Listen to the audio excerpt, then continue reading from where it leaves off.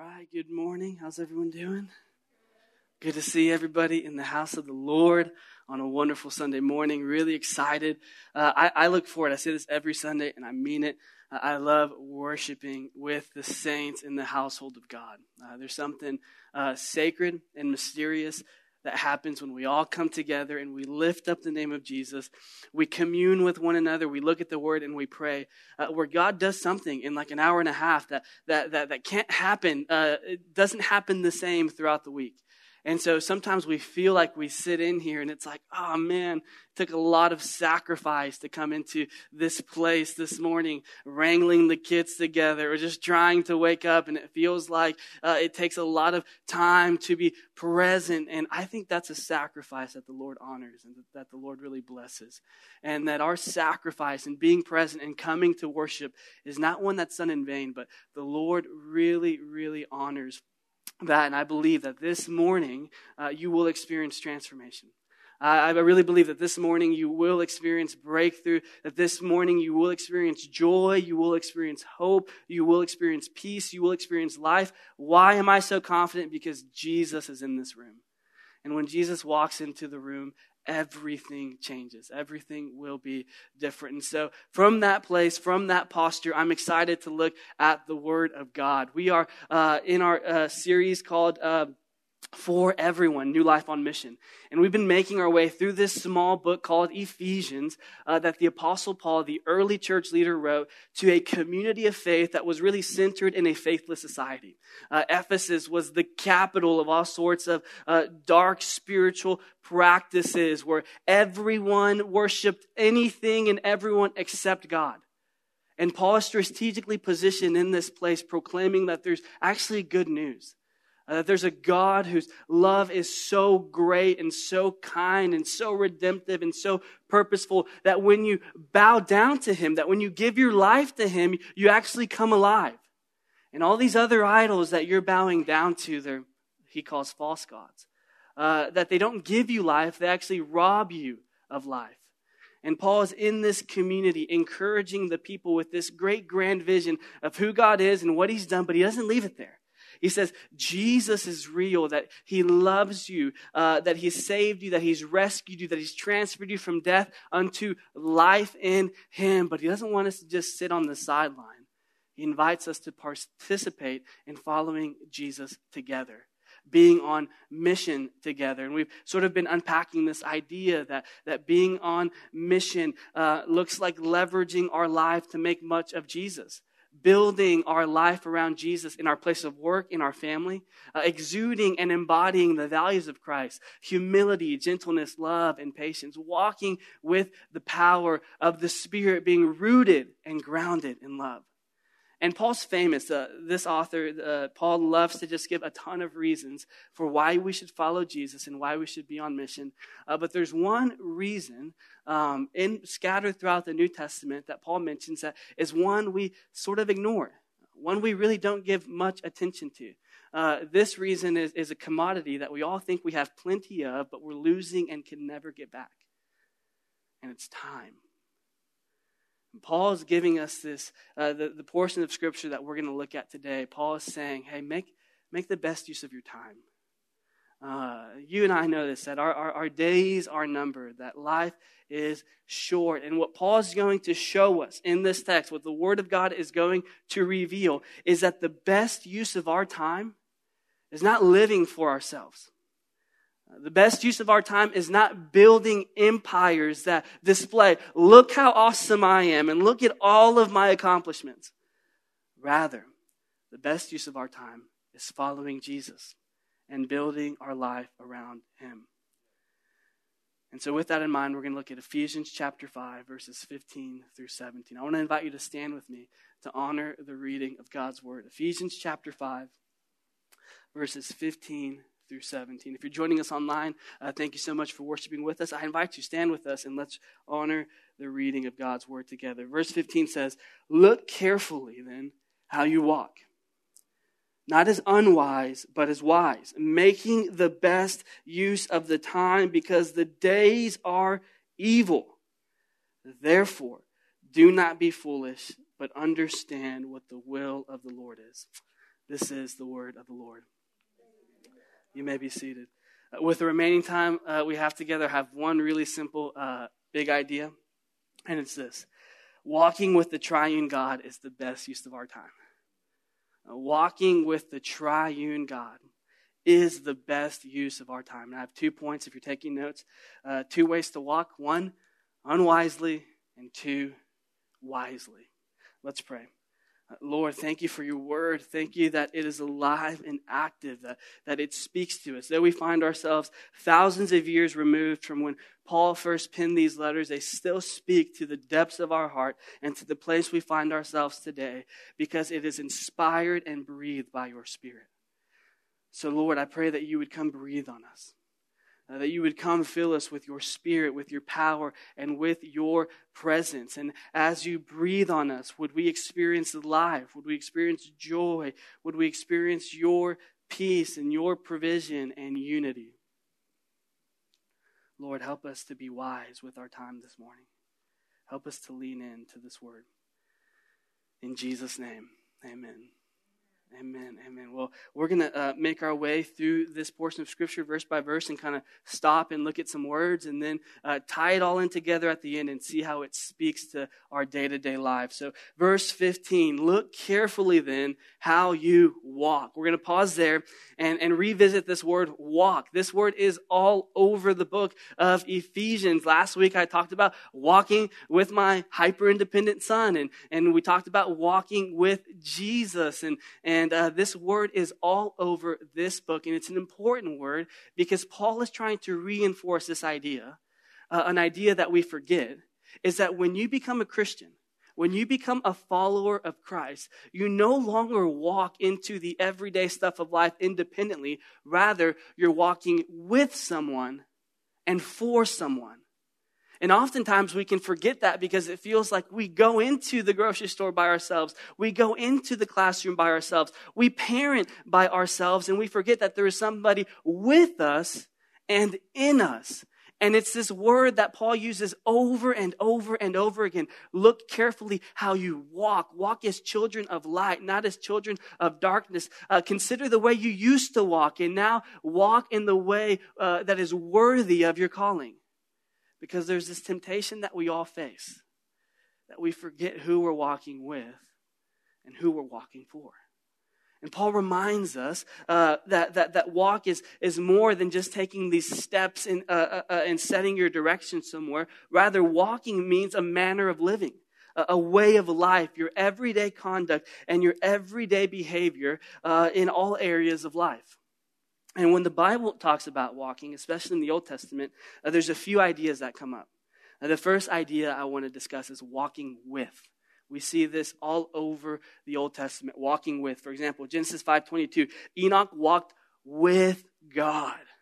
And he was not, for God took him. He didn't really die. God just took him with him, and he ascended into heaven. Enoch walked with God. Moses walked with God. Abraham, Isaac, and Jacob walked with God. It's this idea that there's partnership. There's awareness of who you are with. Another example is Leviticus 26:12. And I will walk among you, and you I will be your God, and you shall be my people. I will walk among you and will be your God, and you shall be my people. This idea that when God rescues his people, that when God enters into relationship with them, he is walking with them. He is among them.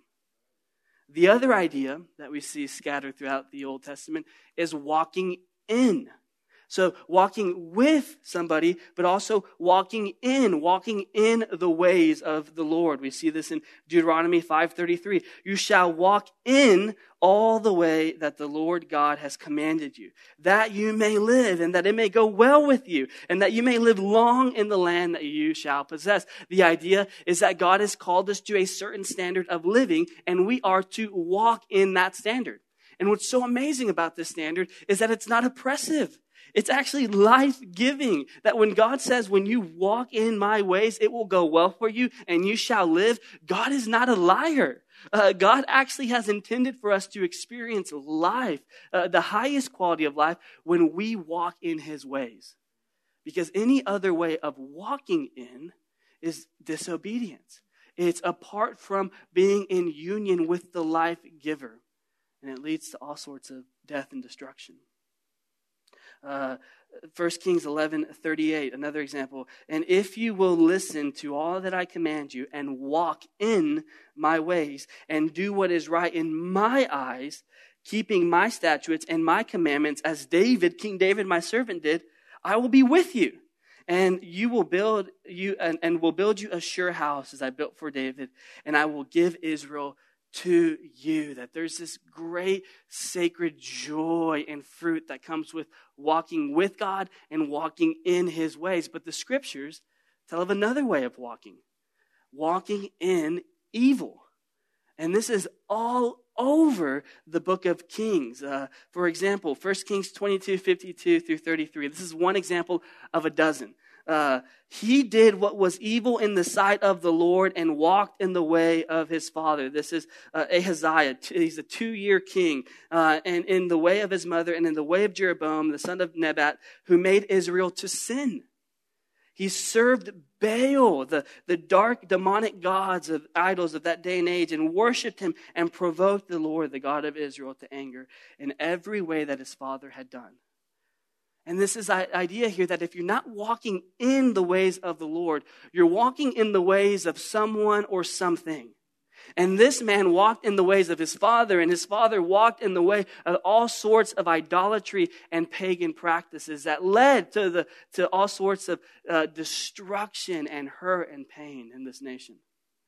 2 Kings 15:37, here's another example, another king, Ahaz. But he walked in the way of the kings of Israel, plural.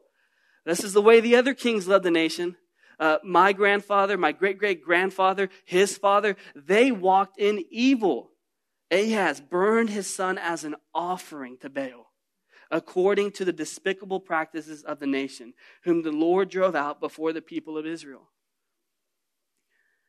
And it's this idea that our life is formed, is influenced, it's shaped by who we walk with and the experiences we've walked in.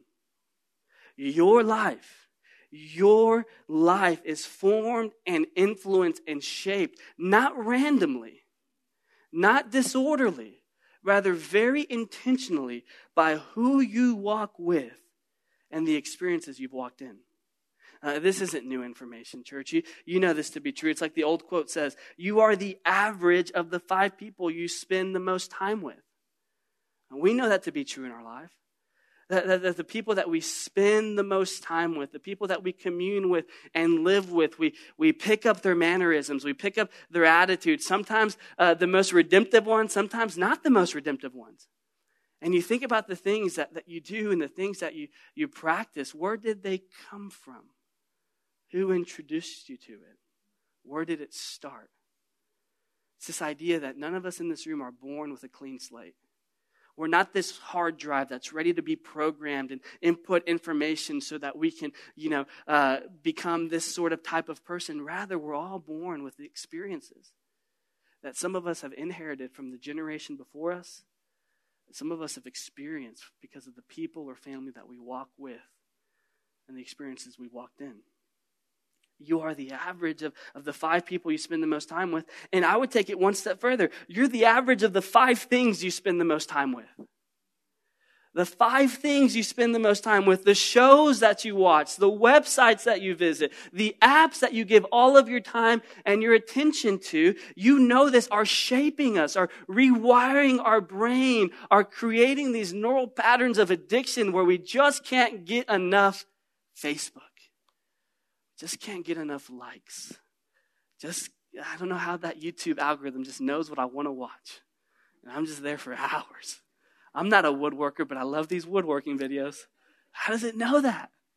And I start thinking like a woodworker, and I start noticing woodworking everywhere. It's forming us. It's shaping us. It's putting this lens over our life through which we interpret and see everything. And some of it's good. Some of it's purposeful. Other of it, it doesn't stand with the mission and the kingdom of God. And instead of creating a life of flourishing, we're experiencing all sorts of anxiety and depression and all sorts of pain because of what we see and what we're watching that doesn't line up with our life. The idea is that whoever we are with and whatever we are in has the power to form us, has the power to shape us, has the power to disciple us, to either become more like Jesus or more like whatever we're giving ourselves over to. So when we walk, it's intentional. When we walk, it's purposeful. When we walk, it's not random movements or direction. Rather, we're moving towards the thing that capture our heart and make us feel alive, make us feel hopeful, make us feel joy and peace. And the good news of the kingdom of God is that while all those other things that we walk with, maybe relationships that disappointed you, that have fallen through, maybe feeling unsatisfied time and time again after going through your social media cycle, those things are momentary, but there's a peace available for you. That there's a joy and satisfaction available for you that will outlast all these things, outlast all the things that this world has to offer.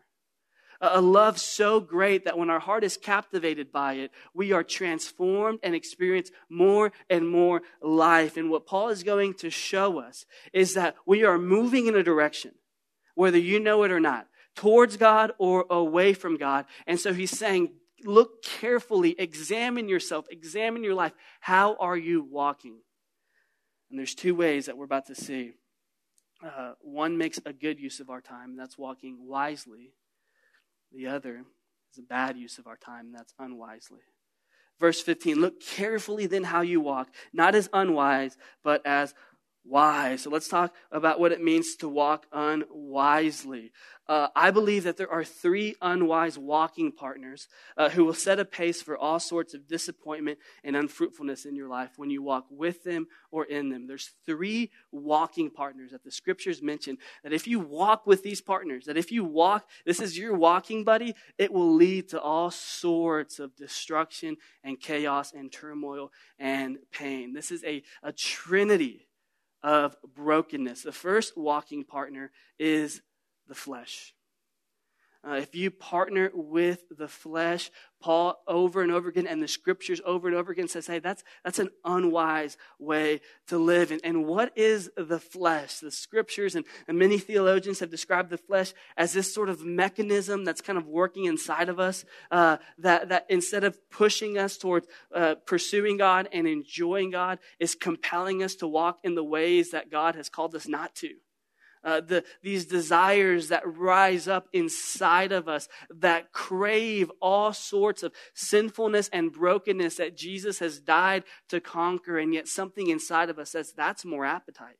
That's more satisfying. That will satisfy my appetite. That it looks more good for me. And so Paul would call this unfruitful works of darkness.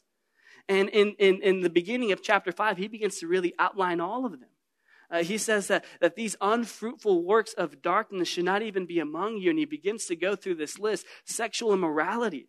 That pursuing God's gift of sex without God's plan and boundaries will lead to all sorts of brokenness in your life. He says idolizing and coveting and pursuing all sorts of relationships with anything or anyone that isn't God won't be life-giving. It'll actually be life-ending. And Paul says that, hey, don't partner with the flesh. That's such an unwise way to walk because it won't build you up. It'll actually tear you down. And in our context, I believe there's two ways that we can walk in the flesh so subtly and not even realize it. And one, it's this idea that we rely on ourselves to get right with God.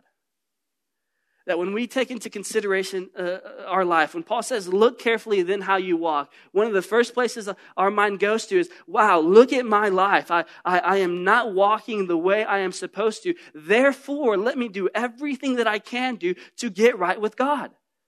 Let me do everything in my own power to put sin to death and get these sort of areas in my life figured out so then God would approve of me.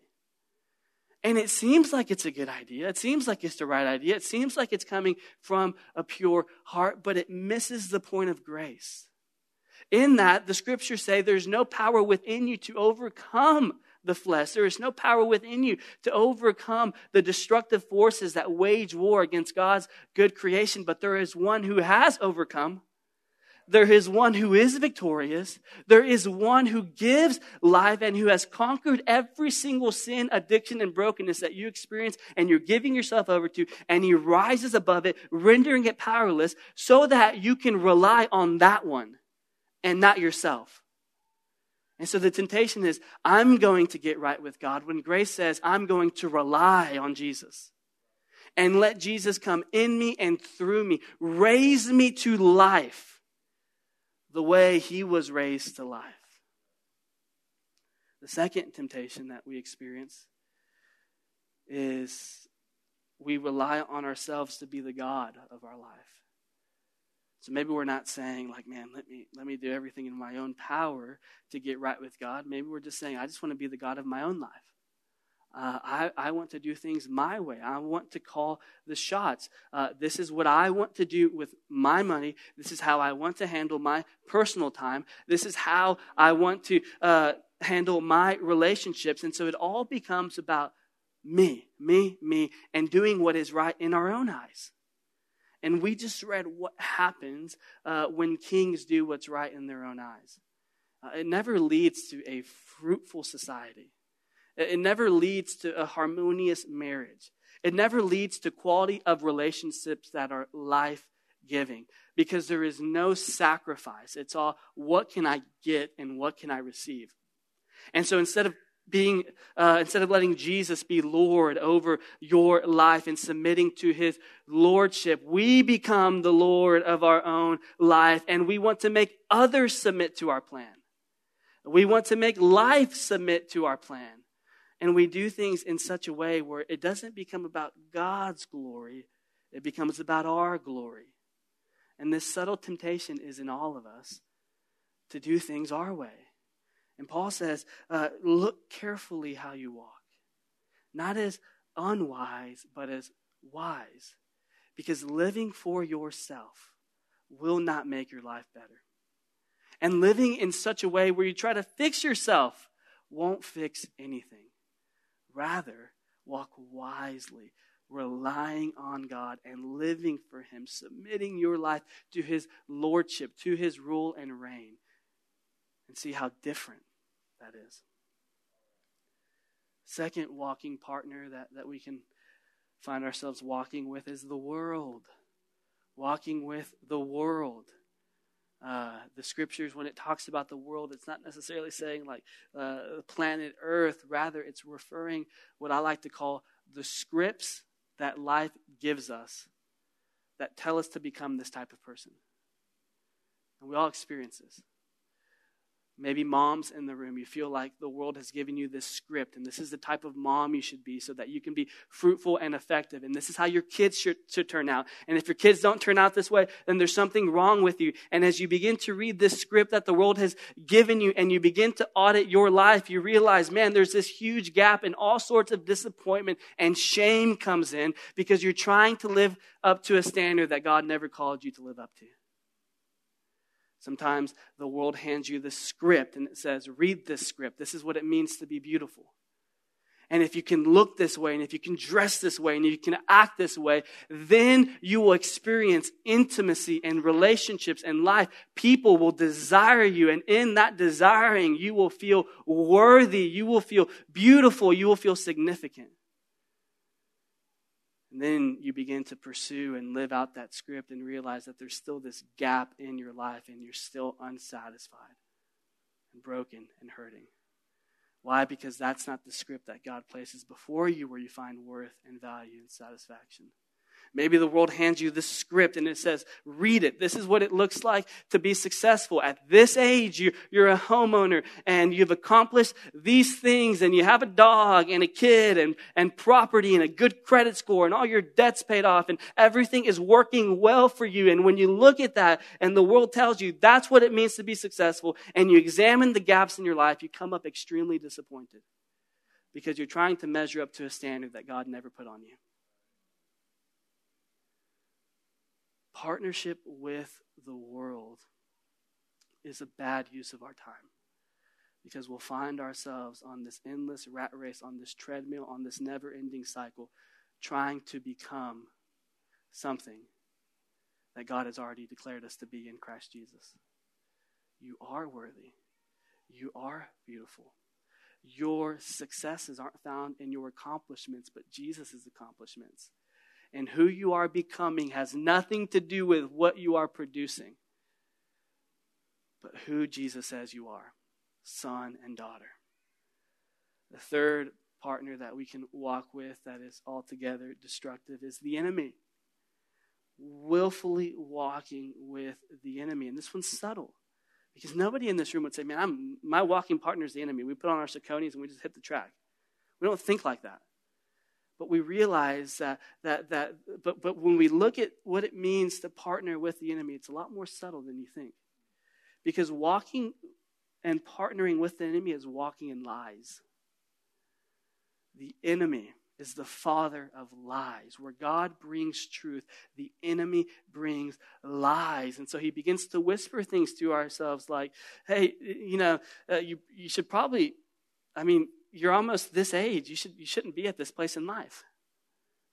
Or, hey, you're still struggling with this? I thought you'd get over this by now. Or, man, these people will never be your friends, or you'll never get over this. And so we begin to ruminate in these lies that the enemy begins to plant in us, and we begin to walk in them as though they're truth. And instead of walking with God, we're walking with lies. Another way that we walk with the enemy is by willfully walking in disobedience. Where the highest privilege that we have in Christians is being obedient to God, because in being obedient to God, we become more like Him and we experience Him more intimately as we're made aware of Him and walking with Him. And walking in disobedience is willfully saying, my way of living is better. And so if the scriptures say to do that, I don't want to do that. I'm going to do my own thing. I'm going to be with whoever and whenever I want. I'm going to let anger and rage drive me. I'm going to be prideful and willfully not serve others. And so instead of walking in obedience, whatever it is that God has called us to be obedient to, we walk in disobedience. We willfully say, God, I would rather walk with someone else than you. Before you know it, we're partnering with the enemy's plan for our life, which is to not walk with God, but just to walk with anyone or anything that isn't Him. Walking in fear, walking in lies, walking in what we discussed earlier, the unfruitful works of darkness. And there is a temptation to walk in this way. We all experience this. We all feel this. And you know this. That when you walk with the enemy, that when you walk with the world, that when you walk in the flesh, that it only leads to disappointment, that it only leads to unfruitfulness, and it only leads to more brokenness in our life. And Paul says, look carefully. Examine your life moment by moment, day by day. Who are you walking in with, and what are you walking in? Not as unwise, but as wise, making the best use of our time, because holding on to unfruitful works of darkness will lead to a forfeited inheritance with God. Walking with something or anyone else will remove us from walking with God. And why do we do it? We do it because we're hurt. We do it because we're bored. We do it because we're unsatisfied, we're addicted. Whatever it is, listen, church, there's good news for you. The gospel brings freedom. The gospel of Jesus Christ brings freedom. And so how do we make the best use of our time? Where is this freedom experienced? It's experienced walking with the triune God. The best use of our time is walking with the triune God.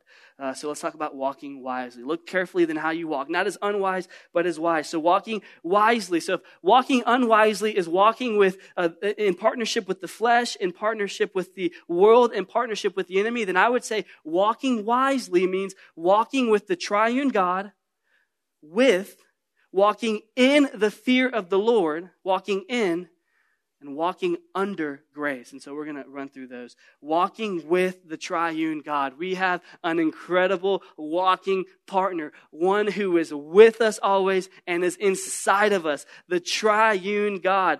We walk with the Father. What does this mean? We walk as sons and daughters. This means that you don't have to do anything to earn love, to earn grace, to earn approval. Rather, God looks at you and says, that's my son, that's my daughter, I delight in them. And he pushes away all the scripts the world would ever give you and say, there's only one thing, faith in Jesus. That's it. Your faith in me, welcome home. There's no need to earn. There's no need to become. We are already his. We are sons and daughters. Walking with the Son. What does that mean? We walk with Jesus with the goal of becoming more like Jesus.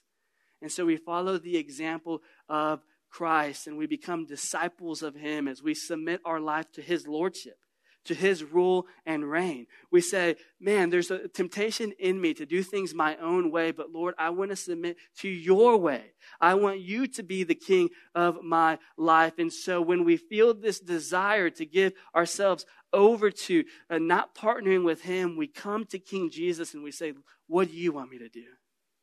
What do you want from me? How should I live? And we walk with the Holy Spirit. This is amazing. We walk with the Holy Spirit inside of us. So we walk with God, and God is inside of us. That the Spirit of God is inside of us. Church, the Spirit of God that rose Jesus from the dead is inside of you, resurrecting all these parts of your life that feel barren and broken, and making a river through the desert and a way in the wilderness. Spirit of God is inside of us. So we walk with the triune God. We walk in the fear of the Lord. Proverbs 9:10 says that the fear of the Lord is the beginning of wisdom, and the knowledge of the Holy One is insight. The fear of the Lord is the beginning of wisdom. It seems so. Is there a contradiction here? What does this mean? Why is the fear of the Lord the beginning of wisdom? Well, when we discuss this idea of fear of the Lord in this ancient context, it sort of means reverence. It means respect. It means awe. And this sort of awe that would move you in terror because you would experience the vastness and the greatness of God. I don't want to compare God to the Grand Canyon. I'm not going to do that. But when I visited the Grand Canyon for the first time, I was overcome with fear. I was overcome with awe and respect. And then terror rose inside of me because I'm like, I could fall in that. Where's the railing? If you've ever been to certain parts, there's no railing. And so there's something that overcomes you, that you're moved by beauty, that you're moved by awe, that moves you to reverence and terror. And it's a good one. It's not a restrictive one. It's not a begrudging, hey, submit to me because I'm a dictator and scary and fearful. Rather, you're captivated by the beauty of God, by the bigness of God, by the wonder and splendor and awesomeness of who Jesus is, that something arises in your heart that moves you to reverence and obedience. This is the fear of the Lord. It means to walk in continual reverence and awe and awareness of him. To walk in this continual awareness that God oversees every single detail of your life and is involved in every single breath you take and has called you son and daughter and has sent his son to live for you and has sent his Spirit to live inside of you. Walking with this awareness will lead to wisdom. This leads to reverent submission to his lordship as we recognize that Jesus is the authority of our life. I saw this video, and it was this guy who was dressed up like Elvis, and somebody questioned him on the street and says, hey, what's the secret to life? And this guy's like, there's no secret. Quit disobeying the Almighty. And it was funny because when you see it, you wouldn't have put these two together. It's just like this Elvis impersonator talking about Jesus. And there's something there, church, that as we give ourselves over to reverent lordship submission to God, we experience this higher quality of life. We experience joy. We experience life with Him. This is a wise way to live because it leads to life. Walking with Jesus, you will become more like Jesus. But if we're going to walk with Him, it's according to His standards and not our own. It means that we submit our lives to King Jesus and lay down the crown of control that we fight to keep. We walk with the triune God. We walk in the fear of the Lord. And we walk under grace. Because the Father sent the Son, and the Son sent the Spirit, you and I can walk under grace. This means that when you walk under grace, you walk as a recipient of God's love, not an earner. That when you walk with Him, you receive the blessings and the provision that He's died to put inside of you and give you and inherit, not as someone who has to earn it. And as you receive this love, it forms you. As you receive this love, it shapes you. And this means that your best efforts or your worst efforts don't matter as much as His effort and His work to save you, to rescue you, to sustain you. When we walk under grace, we make a good use of our time. Look carefully then how you walk, not as unwise, but as wise. But if we're being honest, church, if we consider our lives and you take a moment to look carefully, we feel like there's this gap in our life. We feel like we're wasting time and we're wasting life.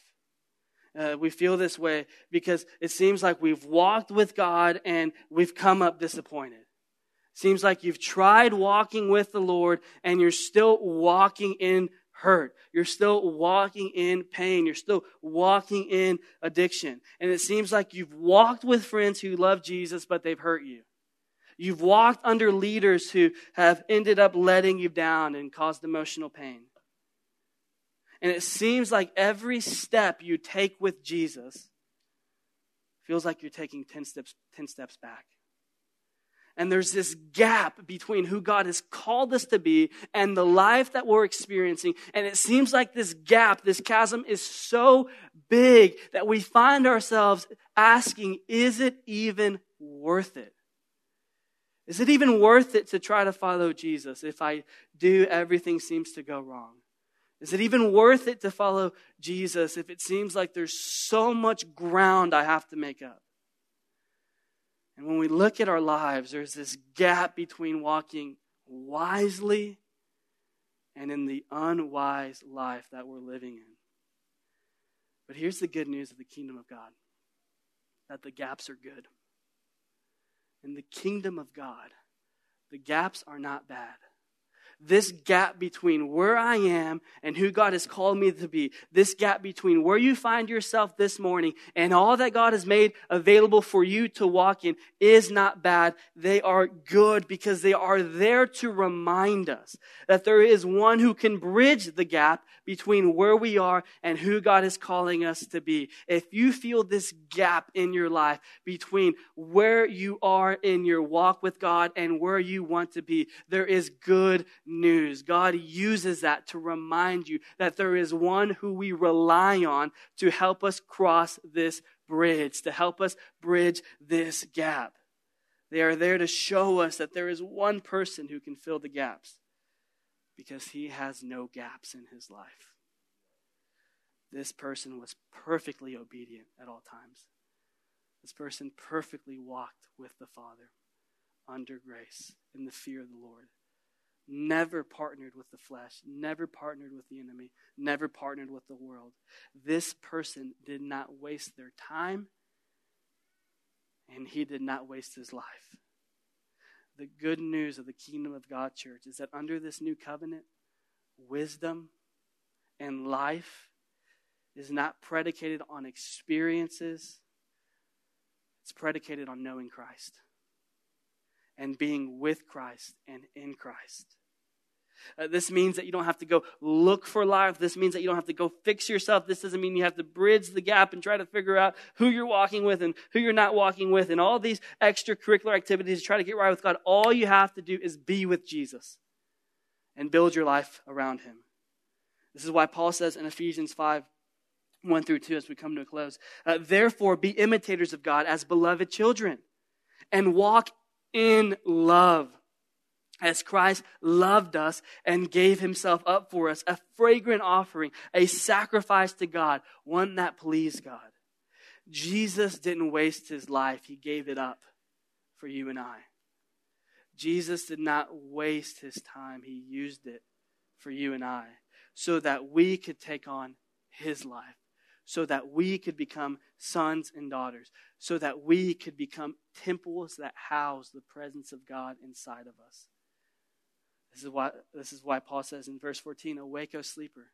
Are you sleeping to this truth? Or is this truth absent in your heart? Arise from the dead, and Christ will shine on you.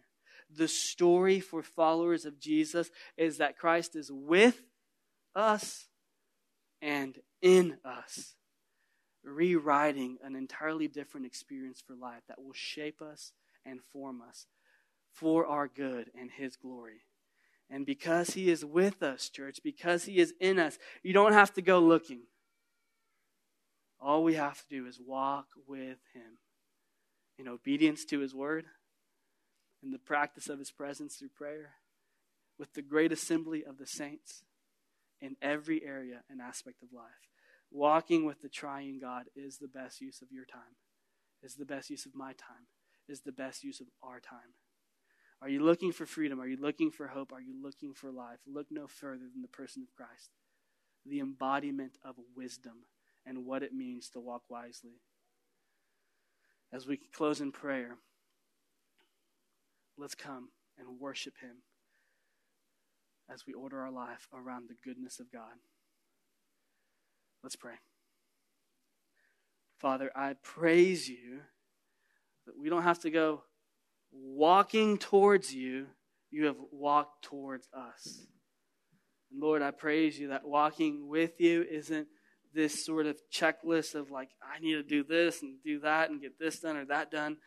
Rather, it's just simply being with you, enjoying you, living with you, receiving your love. And as we receive your love and we receive your grace and we receive your mercy, we become more like you. So maybe I want to take a moment to do what Paul said. Look carefully. As you look carefully at your life, who are you walking with or what are you walking in? Are you walking in partnership with the flesh? Would you repent and ask Jesus to come teach you to walk with him? Are you walking in partnership with the world? Would you come? Would you ask the Spirit to come and remove this script that you're trying to align your life with? And ask him to show you who you really are and who you are becoming in Christ Jesus. Are you walking in partnership with the enemy? Do you find yourself gripped by lies and pursuing disobedience? Would you repent and ask the Lord to remind you of his truth and presence that is with you?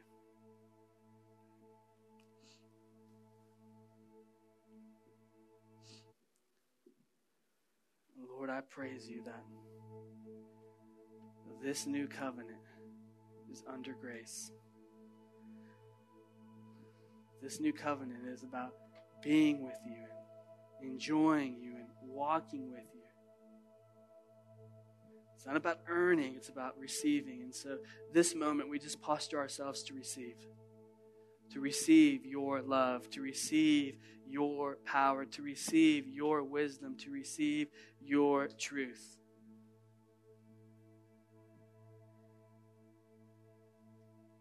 Lord, thank you that we have freedom in Christ Jesus. and that Jesus has bridged this gap for us so that we don't have to make something of ourselves. We can just find life by being with you. In Jesus' name.